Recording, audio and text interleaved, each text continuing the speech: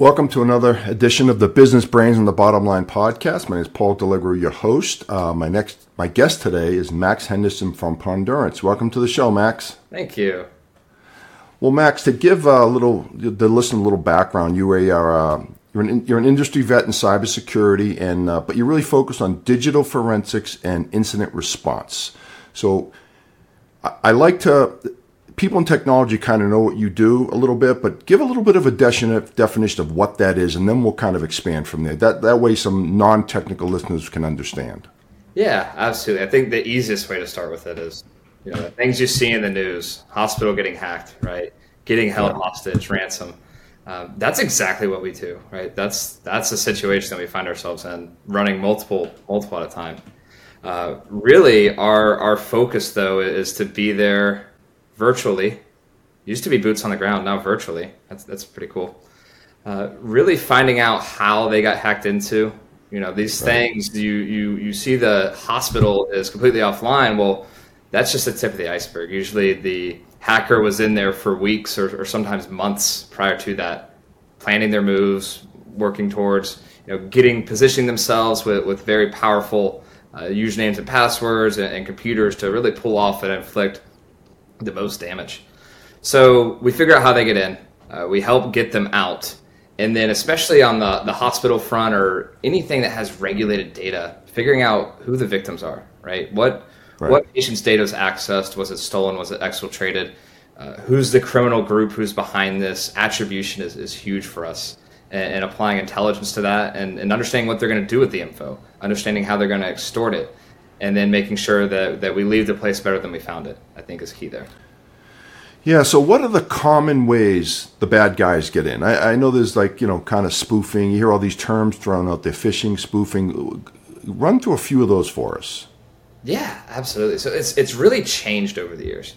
So it used to be, and it still is prominent, but you get the email attachment, right? Somebody opened the email attachment, they ran it, and a program runs in the background. Right, or they convince somebody to give up their username and password to type it in the phishing attack.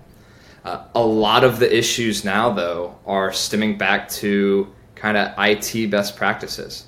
A lot of times what we're seeing is that something wasn't updated, right? You get your iPhone, you get your security update, and you run that. Well, if you're running an enterprise that really relies on a lot of applications that are on the internet, anybody in the world can send traffic to that.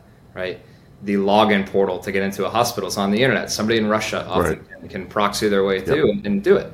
So they're exploiting that, and like I said, it kind of takes a few weeks often to kind of move throughout. But we always like to find that point of entry and the true root cause. Yeah, I mean, from what I've seen, and our company is a IT consulting company, so we deal with a lot of security. The human factor is the biggest threat vector from everything I've seen and heard between my own research and just my customers. What are your thoughts on that? Yeah, it's this just came up in a conference recently, and I mean, in all ways that you look at it, it is the human factor. But people often think that it's because the human fell to a phishing attack, right?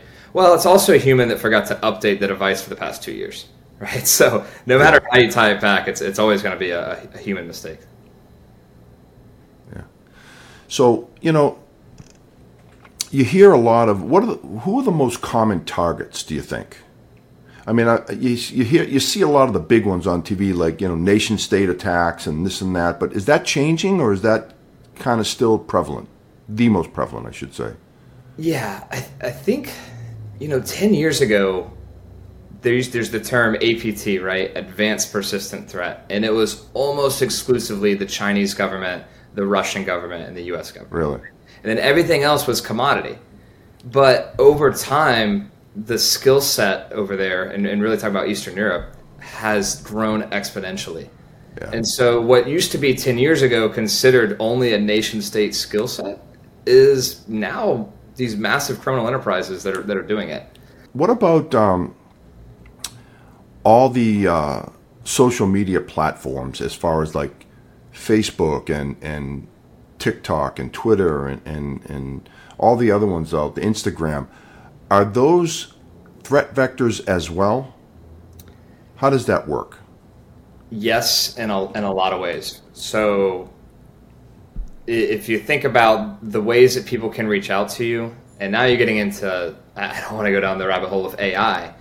Right. You can use AI to basically pull all information about somebody. So go and collect everything that I need to pull off a fraudulent attack against Max Henderson. And it's going to give you my relatives. It's going to give you the school I went to. And so you can form these messages and convince them, oh, you went to this middle school, right? And then lead that to a trusting relationship where you may convince them to download something or download a link or click on something. So those are vectors themselves. But there's also concerns over privacy, and there's crimes against children and all sorts of things. It's another surface area, I think, that really just exposes us on a direct level to communicate with them. Yeah. So obviously you deal with a lot of different companies. I mean, what are some of the things customers, end users can do to protect themselves? I know that's such a broad answer, but what are you seeing out there, and what are the best practices? Yeah, I think first best practice is for the non-technical folks. So understanding that phishing training and all the videos that you watch, they're pretty accurate on what you would expect. I actually, I still learn things when I watch those. So sure, latest techniques. But the first thing that I tell people is the multi-factor authentication. So not just thinking about protecting a hospital, but protecting yourself, protecting your bank account, protecting anything that is critical for you to be able to log into, even your social media. You look at how many times have we seen somebody's Instagram get hacked, right? Yeah. In almost all those cases, they don't have that multi-factor on. So whether that's even just texting a code to you or using an app that kind of generates codes on the fly. Yeah, Authenticator or something like that. Yeah. And we're seeing, those still get bypassed, right? Those still get beat all the time. Well, I got to admit, Max, so all my banking, all that stuff is multi-factor now. And I remember at the beginning, I used to get annoyed by it. No, I got to do it too. Now I'm actually thankful for it, to be honest. I've changed my whole attitude on it. It's like, okay, they're protecting me. I get that, right? All my, investments, all that stuff is multi-factor. So I think people have to change their attitude about that and don't look at it as an annoyance, but just what we have to do to protect ourselves. So you touched on it a little earlier. I got to believe AI is going to be probably is a big part of the bad guys' strategy, right? Getting to accelerate what they do, right? It's got to be a big portion of their strategy. Yeah, in different ways. I heard an attorney recently, describe AI as, especially ChatGPT, as a sous chef, right? It's not powerful enough to where it replaces the chef, but it does help you prepare everything that you might need. And so related to hacking, I mentioned the fraud side of it, right? And that's scary, but there's skill sets that are very tough to have that AI helps you out with. So one is writing malware code, right? Writing all these programs, it can save you a lot of time and give you skills that you didn't previously have. So I haven't seen it too much on, forming a malware payload through AI effectively that bypasses antivirus or anything like that. But you never know, right? It's coming. Yeah. It's coming. There's a lot of automation right now with AI and like business email compromises, being able to propagate, know who to target, how to target, and the whole back end chain. Yeah. I mean, this is kind of getting off track a little bit. You mentioned ChatGPT. I use that all the time. I do. Like, I'll give you a simple example. Someone sends me an email, a difficult email, and I want to respond to them. And I'm like, how do I respond to them? I've been just plugging in and saying, this is kind of what I want to say. And they kind of wordsmith it and put it in an eloquent form. I'm like, okay, that just saved me about an hour.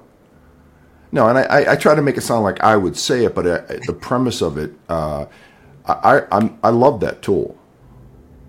Yeah, I personally haven't used it that much. I've watched people use it, but if you're going to use it, double check what it's writing for you before you actually send it out. Yeah, I wouldn't just cut and paste. You got to, because it makes mistakes, or it says something you may not really weren't trying to say, and so you definitely got to correct it. Mm-hmm. So in your business, obviously you're on the detection and the and response side of things and remediation, all that. I always wondered this. What's the percentage of actual detections that really turn into events? And I hope I said that right. Yeah. Well, I would say that every case. So we're always walking in. Something's happened, right? For me to show up, something's happened. And what we always you're the fixer, right? You're like in the movies. You're the fixer, but you don't come in with a gun, though. Yeah, I'm Mr. Hindsight. Yeah, there you go. But every matter, there is always something that was missed. There was a trigger, there was a notification, there was some sort of detection somewhere along the lines that either no one's watching, or they wrote it off, or they just hadn't gotten to it yet because they're too busy. But I mean, it does take time. There is, for every, it's easy for me to point that out, right? But there's also thousands or hundreds often of alerts that are there, and they're usually completely irrelevant. I think where a lot of people go wrong, though, is in these incidents, they realize something happened, and then they're like, oh, crap, every alert matters. And so then they start firing on every cylinder trying to... Yeah, you overcompensate the other direction at that point. Yeah, exactly. And then they find themselves off track, and then they exhaust themselves, and they can no longer help me because they spent 10 hours on that. And obviously not to give your company a shameless plug, but we do business with you guys, a great company. Having a company like yours that manages that platform for you, so they're actually managing the detections and the responses and all that. How does that help from a percentage base? In other words, Joe Smith does it on his own versus hiring a company like yours, like an MDR company like yours. What are the percentages that increase the odds of detecting these and remediate them in a better and timely fashion? Yeah, to run it in-house, it's hard, man. We know that we... Yeah, 24 by 7. It's kind of a leading question. I think I knew the answer to this one, but it was a leading question because it just big companies that try to do it themselves, it's tough.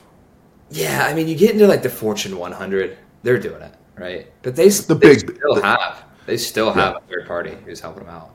Yeah. But it's the small and medium businesses. It's often a catch-22 because some are so small that they don't even have the funds to pay somebody to monitor, right? Yep. And then they also don't have the personnel to monitor.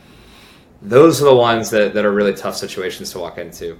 Yeah. But by far, the majority do not have monitoring going on. Right. No, you raise a good point. We sell to the same guys you sell to, and one of the things we get a little leery of is we try not to focus on the teeny tiny customers. They have needs too, though. But if they don't have an IT staff and they just got like someone doubling as a computer guy, yeah, that's always the case.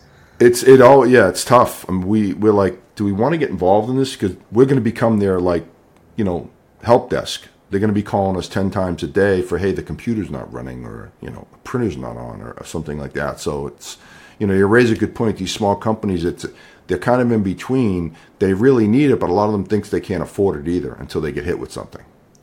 Yeah, people think, so we talk about when we go to like insurance carriers and law firms and trying to understand, what are you capable of? Are you comfortable in a larger company? I'm way more comfortable the larger the company is. The worst situation in IR, incident response, is when there is one IT person. Right. And I say, hey, we need to track down this laptop. They say, all right, well, I got to drive 4 hours today to this office because I'm the only IT guy. Those are the toughest ones to respond to. Yeah. Anything can happen in 4 hours, right? Yeah. So how does cybersecurity insurance come into this? Like, how does that protect the customer? I know, or what do the customers have to do to get cyber insurance? Because I know that's the other part of it too. What are your thoughts on that? Yeah, it's really unfortunate when we walk into a ransomware matter and the customer does not have backups and they cannot pay the ransom, and they're just stuck in this catch-22 again, and that's where the insurance matters are so much easier to work with when we do know that we have that backing and the carrier and the law firms. We do this every day. It's easy. We see the same people. So What I would say is that it is difficult to get those cyber policies, but if you're caught without one, you are screwed. Yeah. If you don't have that ability to recover. You just have to pay at that point. Yeah, or sometimes the ransom demand is so high you can't pay. Yeah. And we've had tough where they just, with the two IT people, just go and rebuild every single computer. Yeah. So what do you think the percentages of these go unreported? Because no one wants to be in the news, right? It's embarrassing. And, to get your name on the news, never good. So for ransomware, I think I saw a talk that the FBI did where they found that when they took down the Hive, they only knew of 33% of victims because they were able to get the Hive's infrastructure and see who the victims were. But on ransomware, most victims are known because they shame them on their wall. They list them, and it's getting scraped, and there's all these different reporters and websites who are scraping from that and monitoring. So ransomware, I think we have a lot of visibility into that. Business email compromise, so somebody falls victim to a phishing attack. There's often a wire fraud transfer. A lot of those go unreported. That's a big one, I think. I've seen that a lot. I mean, I've just, we've gotten some of those too at our company. And so we have awareness training. So I'm pretty kind of, got my antennas up all the time, and anything's even remotely suspicious, I hit the report button. But, again, you're relying on a human to do that. Yeah.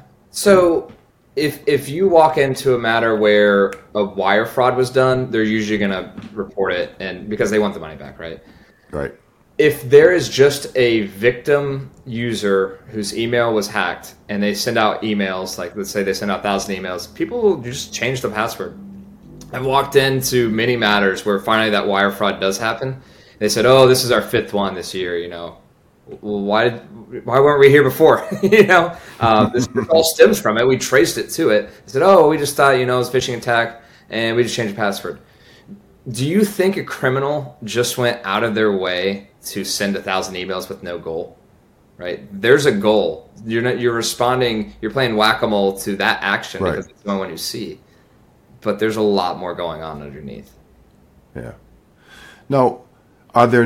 You've been doing this a long time, and you're kind of one of the quote. I hate to call people experts, but you're an expert. Let's face it. What are the new trends out there? I mean, we mentioned a few, like phishing and all those types of spoofing, things of that sort. What are the new ones out there? What are the latest and greatest? Yeah, it's the same one over and over again. It's in ransomware attacks, it's the IT management tools.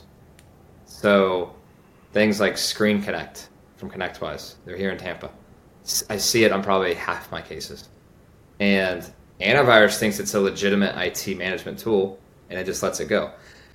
I think I just did this research, actually. You can do a 14-day free trial with no credit card down and get a backdoor, basically. Really?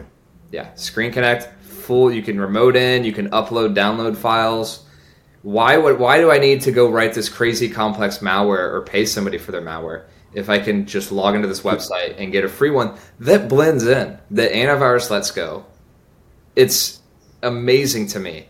Now, I will say, as a responder, I like the logging that it has because it is a commercial tool, so it logs everything. Yeah. But we're just seeing it's so effective in everything. So if someone was to come to you and say, "Hey, man, what are the minimum requirements I need to have?" What would they be? Yeah, I think antivirus EDR is an easy answer, but not just having it, but looking at it. Or having somebody monitor. Now you're touching on a big subject where you can have all the tools you want, but if you're not using them, if you're not deploying, monitoring them, they're no good. Yeah, that's the big thing.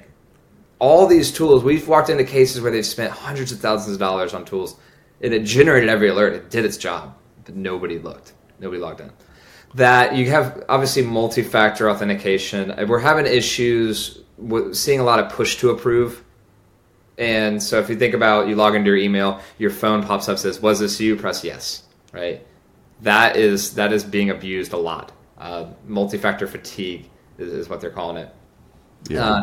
And then patching. So a lot of these vulnerabilities, you look at Citrix, you look at specifically the NetScaler ones, you had all these ones going back to, why can't I think of the component that was within the code? I responded to so many of those. I know it's hit like VMware Horizon View and whatnot, and the Exchange. So all these 0-day vulnerabilities hit, but they're not exploited right away. And there's that time range where they have the opportunity to update, and they don't, and then eventually they become a victim. I'm looking at things like, logging, and is logging enabled? I mean, sometimes I would guess that customers don't even turn that on. Am I accurate on that? So I will give Microsoft credit. They are enabling a lot by default that was not previously. Yep. But that noise level makes logs roll over. So now you're getting more logs generated, but you're not centralizing them anywhere. Right. And then they're just gone. There's a lot of cases that we do where if you don't have, for example, the security logon events, being able to track where that threat actor came from, some cases end up inconclusive on origin, on root cause, because either they clean their tracks or you don't have the logs necessary to trace it back. Yeah. If they were generated, they just weren't retained. And a lot of these threats are coming from overseas, Russia, China still. And what can we do? I mean, okay, I find out it's Joe Smith in, China somewhere. I can't get to him. Once he's got the money and nothing you can do, right? Or the data, right?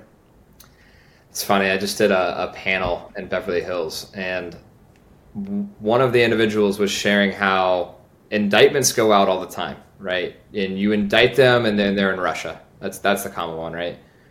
Well, these people like to travel. They make their money off ransomware. They make it in the winter, and then summer comes around. They're like, let's go somewhere. And there was two couples. One went to Germany, and he was saying that the wife posted to Instagram that they were in Germany, and they were being monitored, and they came right to that resort. And, unbelievable! What a dumbass! Yeah, I mean, another one was in I think Switzerland or something. Unbelievable! Why would that's just maybe the wife wasn't involved in that side of the business, though. Who knows? Yeah. Maybe she thought her husband was an accountant or something, and probably had a public Instagram. Yeah, unbelievable. So, well, I know in your 9 or 10 years at Pondurance, you must have seen, a million different cases in all shapes and sizes. Mm-hmm. Love to hear about some of the stories and some of the, either the most ridiculous ones down to the mundane ones. And of course, we will keep the names of the companies out of this for, we don't want to get you fired. So, yeah, well, there are ones that have been great experiences working with the people, but just really complex tactics by the threat actor. There's been other ones where the customer did us no favors, and yeah, I think the first one that is public that Pondurance was involved in was the Hancock Regional Hospital. One that made 60 Minutes. That was very dear to me, taking that 3 a.m. call years ago, and really a great episode on there that their CEO Steve walks through everything that he saw in the experience. And one of the things that he highlights there is ambulance diversion, and not specific to Hancock, what I'm saying right now, but understanding the pressure that you're under as an incident responder to get ambulances off diversion. So it's very common that if we are operating in an incident response and a hospital's been hit, if they're on diversion, there could be 30, 45-minute delays in the county for ambulances getting to hospitals because they can't accept anything below whatever it is, severity 1, right? And so understanding that there are life and death situations is really tough to be thorough on your analysis, but also aware that the decisions and the recommendations that I give really, really matter and really could have a life and death outcome. On a much lighter note, I've had cases where IT is writing threatening notes to the actor on the desktop, right? And then all of a sudden I see the threat actor get a little bit more dedicated and a little bit more ambitious to kind of carrying out their attack. So if you do find yourself in that situation, please do not write notes threatening the attacker All you're doing is going to embolden them, right? Yeah, yeah. I mean, these are people too. They're criminals. There's often ego involved with those criminals, and they're not scared to ramp it up if they have to. But some of the other stories, kind of like that, when you're in a pre-ransomware situation, right? So they haven't quite pulled off their attack, but they are invested from a time perspective, and they're on the cusp of getting their money through that ransomware execution. So if you get there right before they execute and try to push them out, they will fight back. They will try to really claw their way through, and sometimes you can embolden them into early execution, right? So maybe they didn't get to every system, but they're just going to take what they have. So we had one situation where we had mapped it all out. We understood how to take everything down in one fell swoop, and we took it all down. And what happened is that out of nowhere, we start seeing activity again. And I'm thinking, this is impossible. Like, we just shut off the firewall. Like, there's no network connections. I'm pinging the server. There's nothing. And what we found out is that all these remote offices had these rogue access points. They had their own Wi-Fi up, right? So the computers were connected to the Wi-Fi in the office, but also connected internally to the network. So they were able to hop through and give it one more final effort. But we were able to repel them on that one. But there's been a lot. Others where, on a real technical level, they had malware that communicates out back to the threat actor, right? They have their backdoor. And what they realized is that the customer was in an incident response scenario. So instead of it just doing a normal check-in with that infrastructure of the adversary, what was waiting was the ransomware executable. So it was a pretty nifty way that they pulled that off using shellcode and changing the way that it's supposed to receive and execute normal commands. They just had the ransomware waiting. And so that was one that was really sped up. Yeah. So for the folks out there that are listening, how long, I mean, normally people come into an organization and they lurk. Is that correct? Yeah. And they kind of go east to west. So how long are they typically in there for before they actually do something? Yeah. So there's usually a change of hands, actually. So I think if you look at the enterprise as a whole, there's a lot of different skill sets and a lot of different roles. The criminal enterprise, right? There was one that was just taken down. There's like 150 people involved. And some of those individuals may not even be in the organization. They're essentially, think of them as a vendor, right? And we call them access brokers. So an access broker, their sole role often is to get perimeter access to an organization and then sell it. And that's all they're doing. They're not doing the ransomware attack. They're not doing the lateral movements. That may not even be within their fold as a skill set, right? So sometimes if a access broker gets access and then is trying to sell it, maybe they're not getting the offer they want, right? So they can sit there for months and months. Once that changes hands to the individual who's hands on keyboard, it varies. So they're off to the races sometimes within 2 hours, right? Often, I would say it's about a week to 2 weeks that they're kind of working their way through. So if you've got the right tools in place, you can detect these folks. Am I accurate on that one? Yeah. Like I said, we in just about every matter, we see detections that were fired off that nobody responded to. The best thing that I've walked into are the people who have that EDR, and even one with like full licensing, getting full command line processes, connections.